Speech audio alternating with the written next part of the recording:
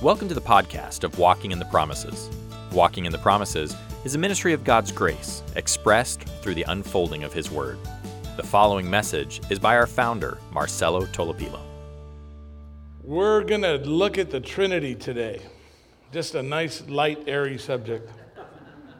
I remember when Eric asked me if I would be willing to do a study on the Trinity or preach on the Trinity, and I said yes because I had never done that before. And then as I sat back and thought about it, I got all intimidated because I thought, this is one of the most profound and mysterious doctrines in all of the Bible, and he just asked me to cover it and explain it in about 40 minutes. That's like telling me, hey, why don't you go ahead and define the universe and give us 3 examples. But I'll tell you, because it has enriched me so much, but I have felt like a parched, thirsty man on a hot, blistering day going up to get a drink from the fire hydrant. You know, it's like, and some of it gets in my mouth and goes down my gullet, but a lot of it goes over my head and up my nose and stings and it hurts, and that's kind of the way it is when we study who God is. There's a certain overwhelming aspect to it. It's mind-bending, it's exhilarating, it's painful when it reveals our sin. It's comforting when we come to embrace the God who is ours. So it's mysterious in some ways. You know, we don't like that all the time. We don't like living with non-closure.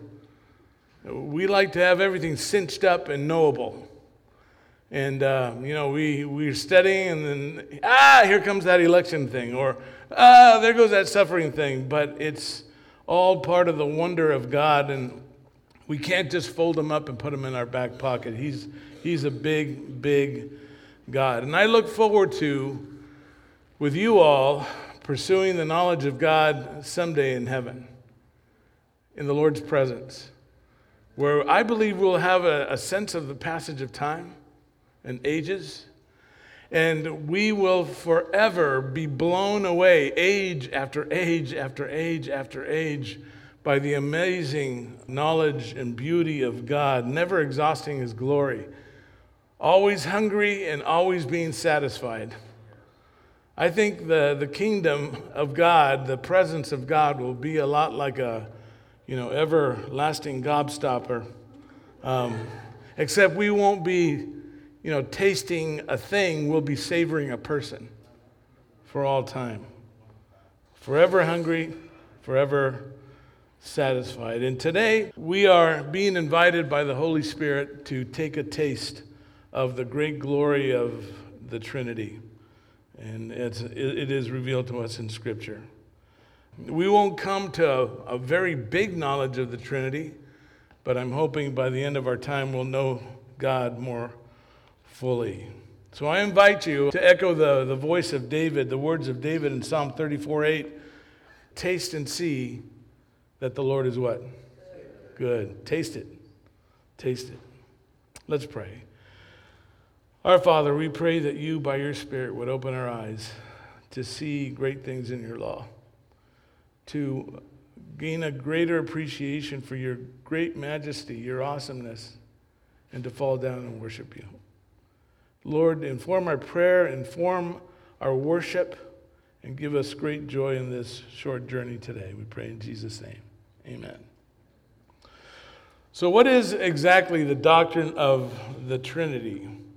The first thing I need to say is that the doctrine of the Trinity is not taught in one passage or in one book where it says, behold, the doctrine of the Trinity. In fact, the word Trinity is not even in the Bible. But rather, the reality of the Trinity is a construct of the biblical evidence. When we call the pages of Scripture, we see the Trinity, and we basically see 3 things. These are the 3 things, the sum of what the Bible teaches us about the Trinity. And this is what we're going to look at today. We're going to look at a synthesis of the biblical evidence for each of these points. We will be skimming, and that really is the operative word. We will skim the biblical evidence for these 3 points. 1, the Bible teaches us that God is 3 distinct persons. 2, that each person of the Trinity, of the Godhead, is fully God. And 3, that there is only one God. Okay, now let's look at that first point, that God is three distinct persons. The Bible speaks to us of the Father, of the Son, and of the Holy Spirit as distinct persons. And there have been people around the church, guys, that from almost the beginning, especially since the early 4th century, have denied the distinction between the persons of the Trinity. Even though there is absolute clear evidence that the Trinity is a reality. As I said, when we call the Scriptures, we can't help but see the Trinity. We have passages, for example, where the Trinity appears together and at the same time in the same place, but each of them distinct from the other and doing their distinct ministries. You have a couple of events, for example, surrounding the Lord's life. The Lord Jesus, the beginning of his ministry as well as the end of his ministry. In the beginning of his ministry, where did Jesus begin his ministry? At what point? Is it the baptism of John, right?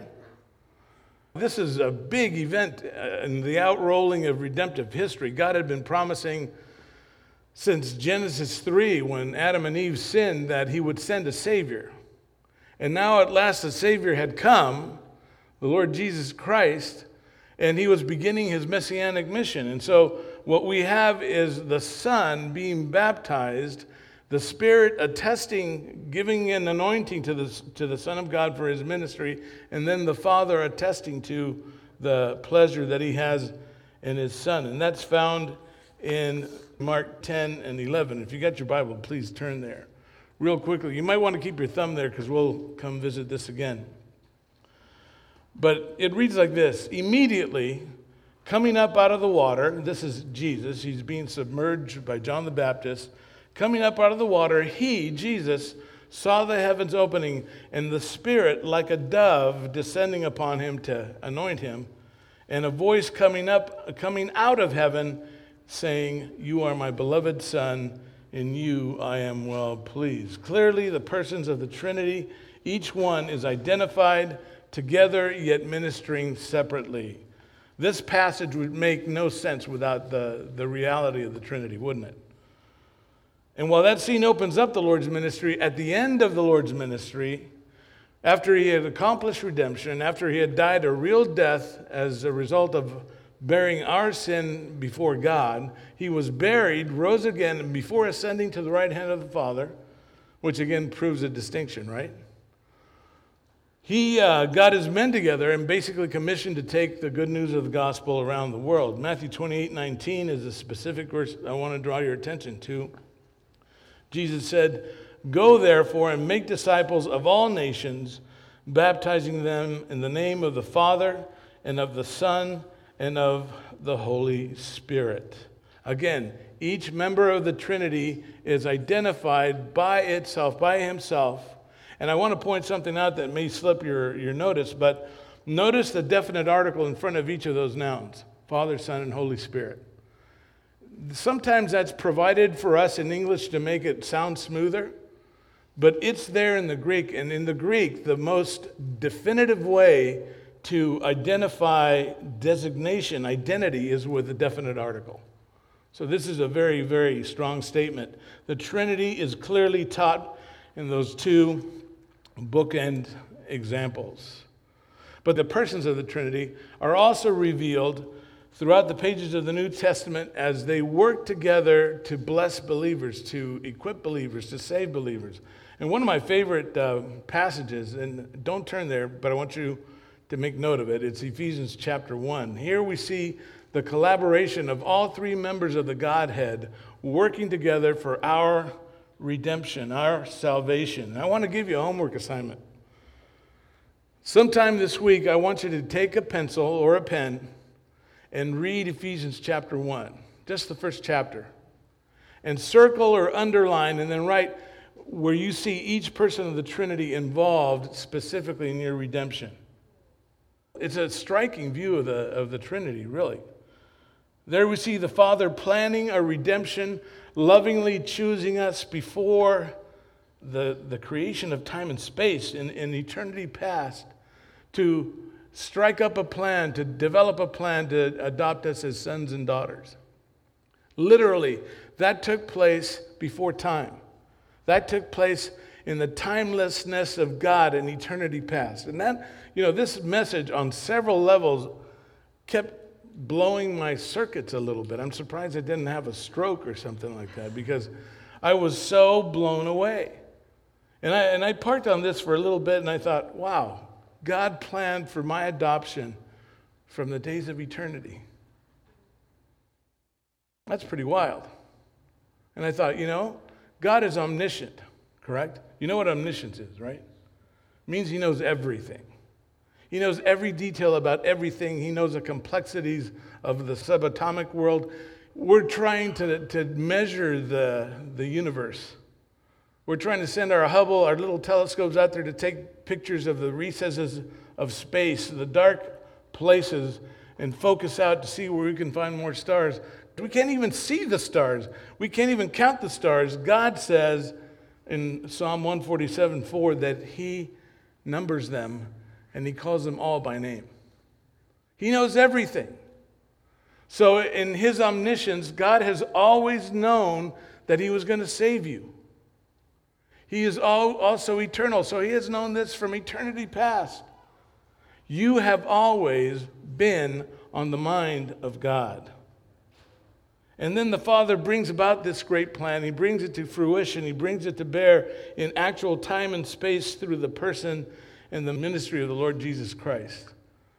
And then the one actuating the plan, realizing the plan, implementing the plan is the person of the Holy Spirit who draws us to Christ, who convicts us of sin, who exalts Jesus in our eyes, who engenders belief, and then he is given to us as a seal, as a pledge of our future inheritance in Jesus. Guys, you need to breathe that in. Because this is not just a theological abstract. This is reality. I mean, the eternal Father was thinking about you, was thinking about me before the creation of the material universe, before the creation of time and space. The Father was constructing a plan to adopt us. And then he provides for that objective, not just by any means, but by the only means possible. And it is a plan of immense and epic and cosmic cost. It involved the coming of his Son, the second person of the Trinity, injecting himself into the stream of human history and dying on a criminal's cross to save you and I. It's amazing. And then what's more, God moves heaven and earth. He directs history. He directs your ancestry to bring you to a place where your life physically is created in the womb of your mother. And listen to me, just the odds of you being born who you are so astronomically remote that it is almost impossible, and yet here you are. God has brought that to pass, and he has directs all of this to bring about your eternal salvation, the salvation of your soul by the power and the person of the Holy Spirit. Guys, are you feeling insignificant? Are you feeling alone? Are you feeling unloved? How about starting with the fact that you are significant to the Triune God, and that each member, each person of the Trinity, the distinct persons of the Trinity, are deeply invested in your salvation, Father, Son, and Holy Spirit. What a thought. There's an error called modalism, and it's been around for a very long time. It appears and manifests itself in many ways and gets tweaked here and there, but it basically adds up to the same thing. It's a denial of the distinction between the persons of the Trinity. It's basically a denial of the God of the Bible. This thinking says that the persons of the Trinity can be explained away because they're not really persons, rather they're masks that God wears. Sometimes God puts on a mask and he appears as a father. He takes off that mask and then he puts on another mask and appears as the Son, and yet again he can manifest himself when he wishes as the Holy Spirit. But that truth attacks the distinctions between the persons. They're saying they don't exist. In fact, that's a denial of the person of the Holy Spirit, of the person of the Lord Jesus Christ. It's a denial of God. It's a denial of God the Father, because he's an illusion as well. And modalism makes hash out of all those Trinitarian passages that we just made reference to, and many, many others. And it has tried to worm itself into the church for as long as the church has been around.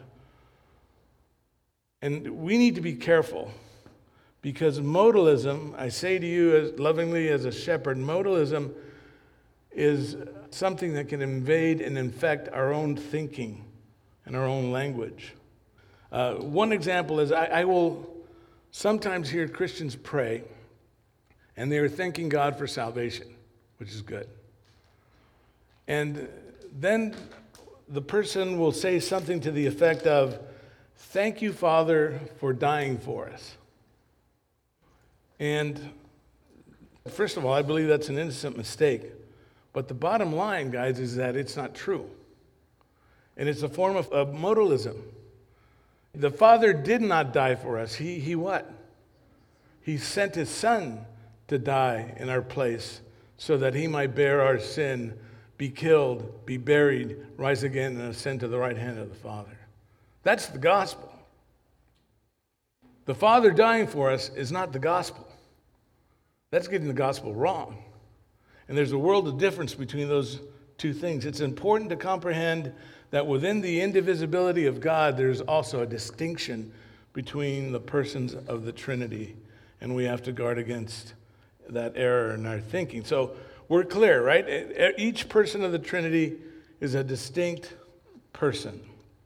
Another teaching that's very clear regarding the Trinity is our second point, and that is that each person of the Trinity is fully God. Now, this does not mean that the Godhead is divided deity. Some people wrongly think of the Trinity as a circle or a pie that you divide into thirds, and that each person of the Trinity makes up 1/3 of deity. That's not true. Each person of the Godhead is 100% fully God. Wayne Grudem puts it this way. He says, the being of each person is equal to the whole being of God. Okay? And Matt Perman writes this. He's an editor for desiringgod.org, John Piper's ministry. He says, the persons of the Godhead, are all identical in attributes. They are equal in power, love, mercy, justice, holiness, knowledge, and all other qualities. Each person is 100% God. Now, I want to look at the biblical evidence for each person being God. Let's do the easy one first, right? Everybody agrees that God the Father is God, right? Pretty much. If you don't, we need to talk afterwards. But you see this from the very beginning of the Bible. Genesis 1:1, the creation of all things. In the beginning, God created the heavens and the earth. Genesis 1:1. The New Testament reaffirms that. It says, God who created all things, Ephesians 3:9. And as God, he is also the sovereign ruler of all the universe. That's what his job is as God. One of my favorite verses is Psalm 103, verse 19. It says, the Lord has established his throne in the heavens, and his sovereignty rules over all. And that's a good verse to remember each 4 years during election cycles. Okay? Remember this. Next time your guy, your gal doesn't win, who sits in the heavens ruling over all? God does. We don't need to panic.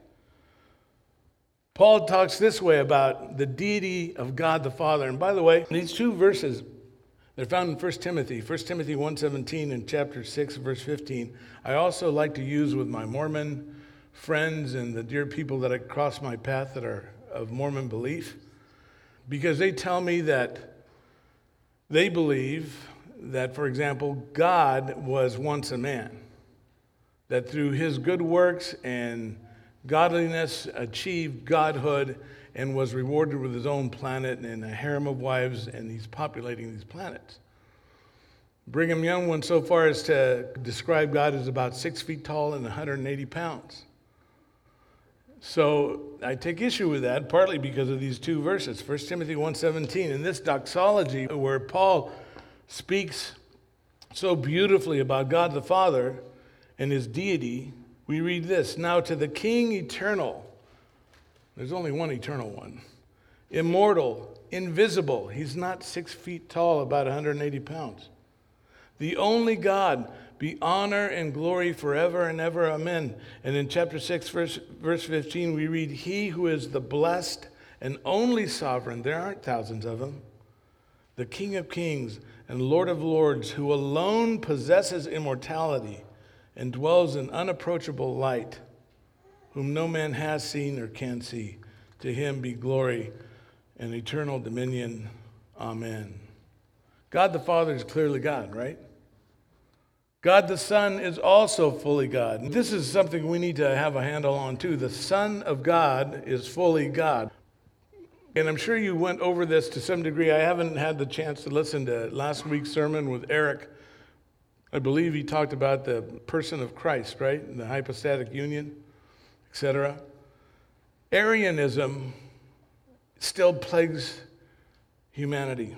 It claims millions upon millions of souls every year. And that was an error probably started by the guy it was named after, Arius. He's the guy that certainly was a chief proponent of Arianism. And he was a deacon in Alexandria, Egypt in the early 4th century. And the basic upshot of his error was that he denied the deity of Jesus Christ. He also denied the deity of the Holy Spirit, by the way. He believed that both the Spirit and the Son were created beings, they were creatures. And this was biblically kiboshed in the Nicene Council, Nicaea of 325, but sadly it still lives on in every major cult in the world, at least. In fact, I can't think of one cult that does not have an unorthodox, errant view of the person of Jesus Christ. Now, the biblical evidence for the deity of Christ, guys, abounds. It is so clear. And you say, well, if it is so clear, then why do so many people deny the deity of Jesus? And I'll tell you why. Because the deity of Jesus is at the center of the gospel. You take away the deity of Jesus and you have no gospel.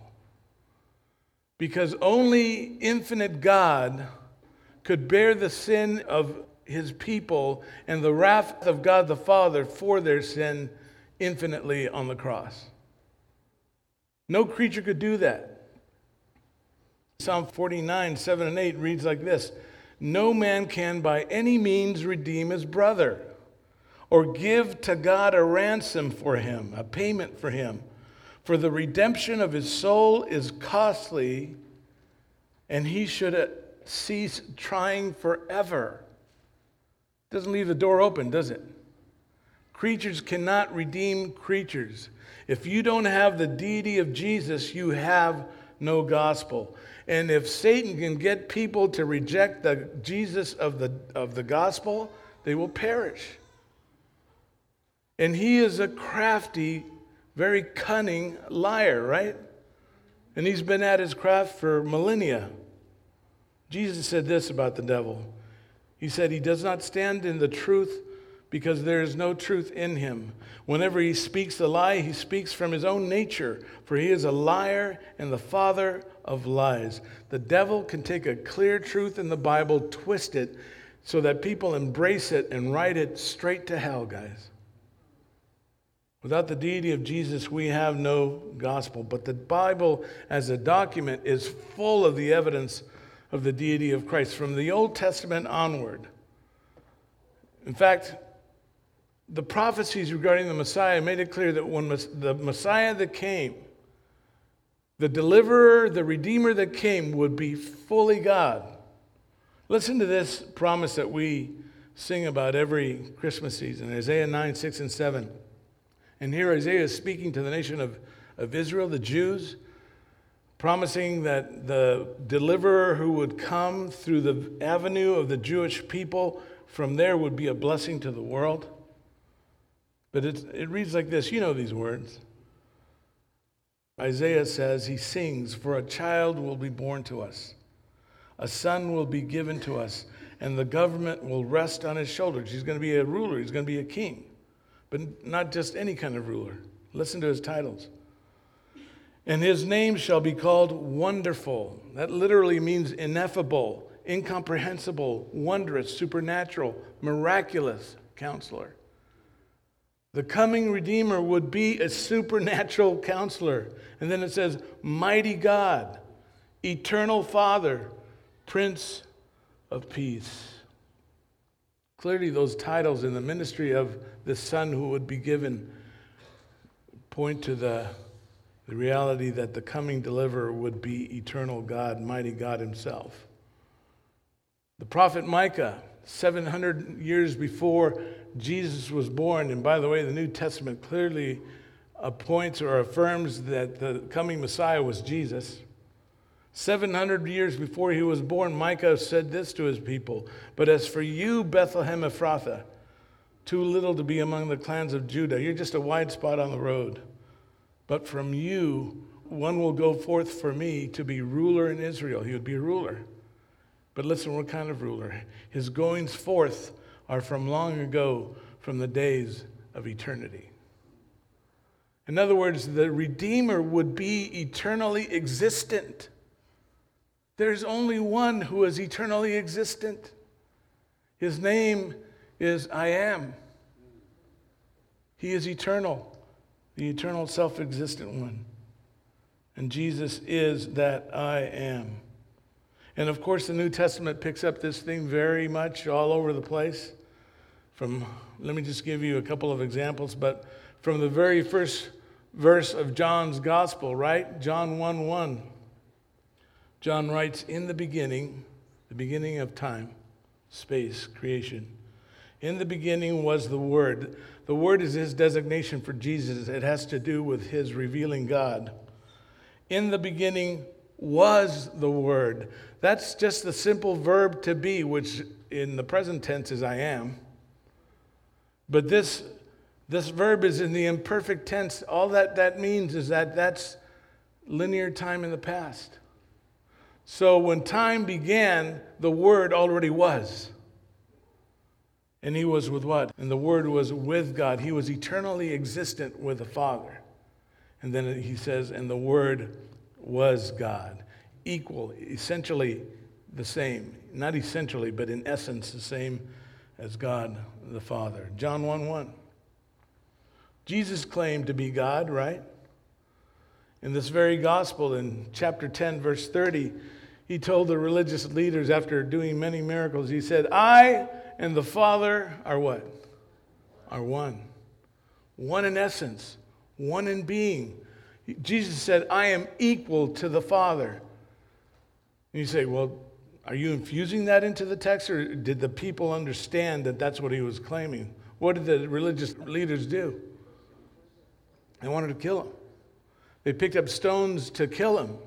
And Jesus said, I showed you many good works from my Father. For which one of them are you killing me?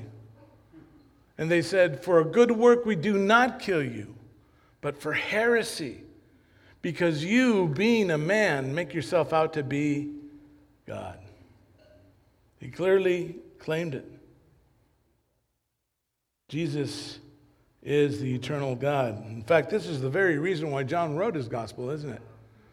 At the end, towards the end of his book, in chapter 20, verse 31, the evangelist says, but these have been written, the gospel of John, so that you may believe that Jesus is the Christ, the Son of God, a reference to his deity, and that believing you may have life in his name, which, by the way, is another reference to his deity, because only God can give eternal life.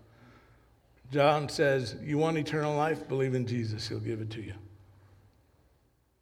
The epistles, the letters to the churches and to pastors, in Colossians 2:9, Paul says, for in him, in Jesus, all the fullness of deity dwells in bodily form. Is there anything more than all the fullness of deity in bodily form? No. Paul is saying deity in its completeness and its fullness dwells in Jesus because he is God. And so Paul hitches up our eternal hope to his deity. In Titus 2:13 he says, looking for the blessed hope and appearing of the glory of our great God and Savior, Christ Jesus. It's abundantly clear that the Son is fully God. The Father is fully God. The Son is fully God. You say, well, what about the Holy Spirit? Well, clearly the Spirit, first, let me just say that he's a person. We all agree on that, right? Because some people think he's a force, like an energy field or something. But he is a person. He speaks, he teaches, he leads, he feels, he can be grieved, right? He intercedes, that is, he prays for us, Romans 8:26 and 27. He is a person, but is he God? And the scriptures declare unequivocally that he is. I wish I had time to read the whole event with Ananias and Sapphira in Acts chapter 5. Did you guys ever hear about that? These are two people that sold a piece of property to give the money, the proceeds to the church, and they claimed that they were giving all of the money to the church, but they kept some of it. They could have kept it all. That wasn't a problem. It was a lie that they were trying to perpetrate to get the approval of men. So they lied to the church, to the apostles, about the money that they were given, and God executed them. Don't worry, we don't practice that here, as far as I can tell. That's why maybe we moved the box to the back of the building, that it would avoid some deaths. No, but God was making a point. I'll be happy to talk to you about why he did what he did at the very beginning there. But in Peter confronting Ananias, he confronted his wife a few hours after this, but in confronting Ananias, he says some very interesting things about the Holy Spirit. Peter said, this is chapter 5, verse 3, Ananias, why has Satan filled your heart to lie to the Holy Spirit? Now that tells us that he's a person, right? You don't lie to a wall. You don't lie to a tree. It's like, why'd you lie to that tree? Why don't you confess your sin to that tree and leave?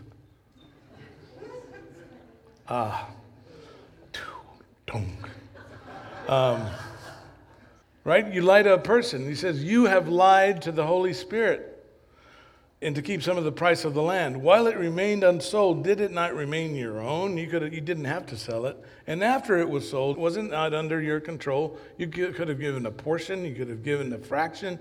You could have given all of it, but you chose to give some of it and claim that it was all. And then he says this, why is it that you have conceived this deed in your heart? You have not lied to men, but to God. The person of the Holy Spirit is God. And we can see his divinity inferred in so many passages. In fact, guys, I would really challenge you to go back and look at Mark, the baptism of Jesus, and also the Great Commission, Matthew 28:19 in particular. Because in both of those passages, the Holy Spirit is classified on the same level as the Father and the Son. And since the Bible clearly teaches that the Father is God, the Son is God, then the Holy Spirit must be God too, right? So, but it doesn't say that specifically. But think of how crazy it would be in that Trinitarian designation to include the Holy Spirit if the Holy Spirit were a creature. Listen to this. Wayne Grudem nails it right on the head. This is ludicrous. He says, how unthinkable it would have been for Jesus to say something like, baptizing them in the name of the Father and of the Son and of the Archangel Michael. This would give to a created being a status entirely inappropriate, even for an archangel, which are the princes, the rulers of angels.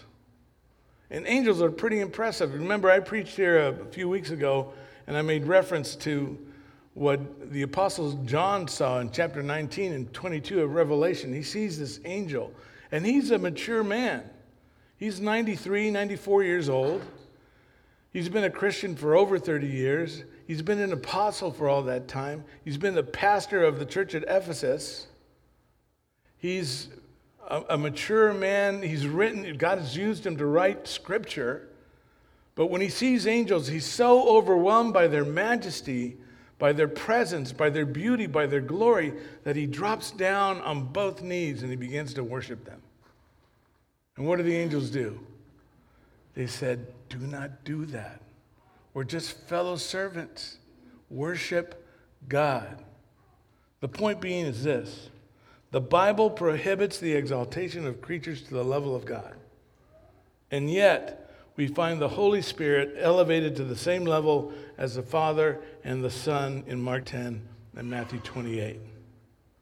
And there are other Trinitarian passages where all three members of the Trinity are working together for our good. We mentioned one, Ephesians 1. You can look at that this week. But let me give you a grocery list of these passages where the Spirit, the Father, and the Son are working together for our good, and they're viewed as equals.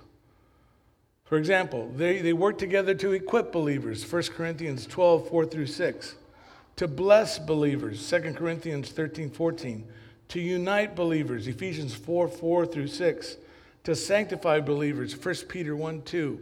To keep believers, Jude verses 20 and 21. The Holy Spirit is recognized in those passages as having equal status with the Father and the Son. The Scriptures also assign omnipresence to the Holy Spirit. Psalm 139 verses 7 through 10, Psalm of David. Omniscience is attributed to the Holy Spirit in Isaiah 40 verses 13 and 14, and in 1 Corinthians 2, 10 and 11. And of course, omnipotence is also attributed to the Holy Spirit. You can see it everywhere from the beginning at creation, Genesis 1, 2, to the deliverance of God's people Israel, especially in the Judges, to the giving of life in the New Testament in John chapter 3, 5, and 7, and also 1 John 3, 9. The full divinity of the Holy Spirit, listen, we can't get away from it, and nor would we want to. So we have established two clear biblical conclusions regarding the Trinity. The first is that all three persons of the Trinity are distinct from one another. They're distinct persons. Secondly, each person is fully God. But if that's where the Bible stopped, we would have to conclude what, guys? That there are three equal gods, right? But that's tritheism, maybe even polytheism. The Bible teaches us also, and this is our third point, that there is one God. Well, you say, well, they're one in purpose, they're one in ministry, they're one in thinking, but that doesn't go far enough because the Bible teaches us that the three distinct persons of the Trinity are also one being, one in essential nature. That's what that means. This is, of course, demonstrated in the great central statement of faith of the people of Israel, Deuteronomy 6, especially verse 4, where we read, "Hear, O Israel, the Lord is our God, the Lord is" what? One. And it's really interesting because the word Lord is Yahweh. The word God is the word Elohim. And God says through Moses that the Lord is one, and yet he uses the name Elohim, which is in the plural. And some people have said, oh, well, that's just the plural of majesty. That's the way, like, kings and queens talk. We are so happy that you are with us today. Something like that. They use the plural we. That may be true in Western culture, but it is never true in Hebrew literature. So that doesn't prove the Trinity, by the way, but it certainly makes allowances for it, doesn't it? God, who is one, is also plural. But here, I want you to see the oneness of God. In Isaiah 45, verses 6 and 7, the Lord says, "I am the Lord, and there is no other. Besides me, there is no God." And he wants men everywhere to know, from the rising to the setting of the sun, that there is no one besides me. I am the Lord, and there is no other. And the New Testament unapologetically picks up this truth as well. Speaking of the sanctification or the salvation of Jews and Gentiles, Paul says in Romans 3:30, God who will justify the circumcised by faith and the uncircumcised through faith is one. And then in a very interesting verse, 1 Corinthians 8:6, we have Paul telling us that the Father and the Son are equal, and yet he turns around and says, but there's only one God, one Lord. Listen to this. 1 Corinthians 8:6. There is but one God. And by the way, the words God and Lord here are interchangeable. They're the same thing. But there is one God, deity, the Father, and one Lord, deity, Jesus Christ. In other words, both the Father and the Son are equally God, and yet there is only one God, one Lord. So real quickly, and we're getting close to being done here, so hang in there with me. Let's just do the divine math. Each person of the Trinity is a distinct person. Each is equally God. Because it's equally clear that there's only one God, all three persons are therefore the same God. And let me just take you to one verse that we've already looked at, Matthew 28:19. I just want to show you something because it kind of ties things up a little bit here. And this is a principle that I noticed in verse 19, and I got really excited about it, and then I realized that I hadn't read it anywhere else in literature. And then I thought to myself, if I come up with a new theological point that has been missed by the great divines of the last 2,000 years, I'm probably wrong. But then I ran into it in John Piper's blog, and it got me really excited. But Matthew 28:19, this is really a summary of every point we've made. It says, "Go therefore and make disciples of all nations, baptizing them in the name of the Father and the Son and the Holy Spirit." Now that teaches the distinctions between the persons. That teaches that they're all equally God because they're named, put on the same level. But also, I want you to notice that while the persons are distinct and divine, that we are baptized into their what? Into their name, singular. We are not baptized into their names, plural. Why? Because while distinct and divine, they constitute only one name. Matt Perman says this can only be if they are one essence. Now, guys, I'm not claiming to understand this. I'm just telling you what the Scripture tells us to believe. And Val is my witness that many times I came out of my office studying for this message over the last few weeks. And 2 times in particular, I remember coming out going, "My brain hurts." That's exactly the way I said it. My brain hurts. It'll have to come out then, Mr. Gumpy. Only bits of it. You know what this experience, part of what it taught me is, yet again, is that God is God and I am not. Yes. And I can understand a lot of stuff. I mean, there's a lot of stuff that's a mystery to me. I don't know a lot of stuff. I mean, I don't even know how fish work, okay? But I can pick up a book, and in about 40 minutes, I can tell you why fish do what they do. But there are some things about God that I just cannot explain. He is knowable, but incomprehensible, as Eric reminded us. But what I love is the fact that God does not withhold this truth from us. He doesn't say, "Oh, they just can't handle this. Their noodles are too little. You know, I'm going to wait till they get to heaven, and then I'm going to unveil it, and that way they'll get a lot less frustrated." But that Marcelo, I'm going to fry his noodle if I show him this. God presents it unapologetically. The Trinity in its great mystery is taught in a forthright manner. It is for our good, right?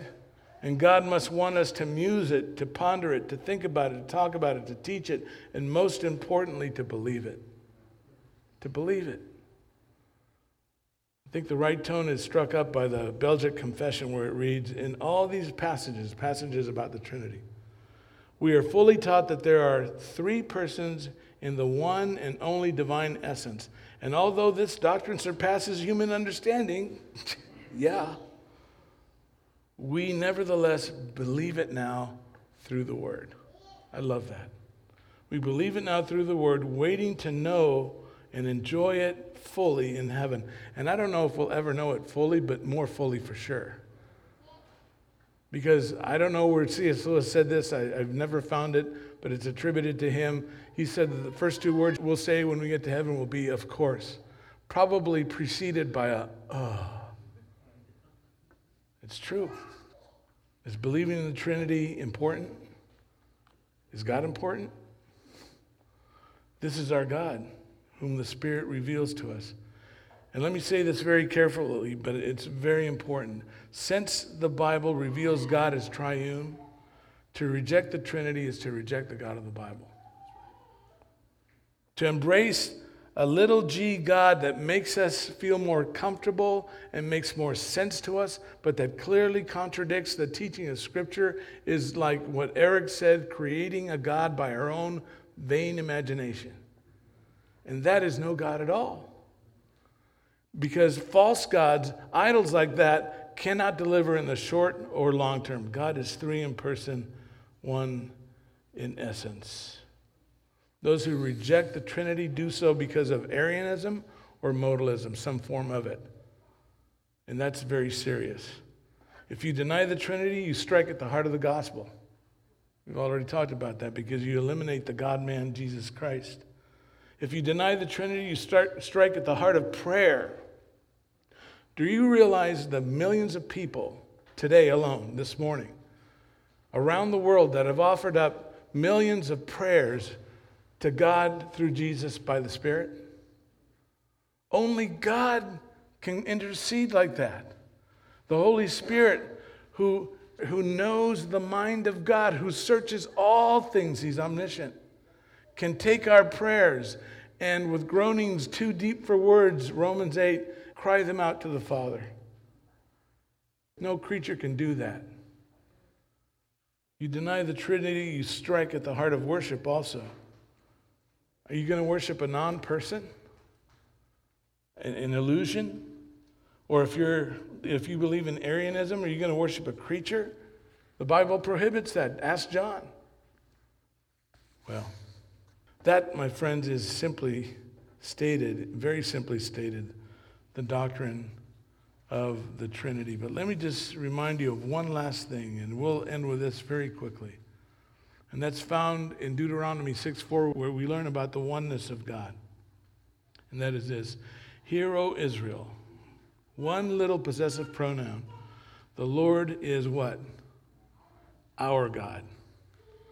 This applies to all believers across the centuries. This great, big, awesome, transcending sovereign of the universe is our God. Remember what Jesus promised the disciples in John 14? Before he left, he said, I'm going to send you the Spirit who abides with you, but will be what? In you.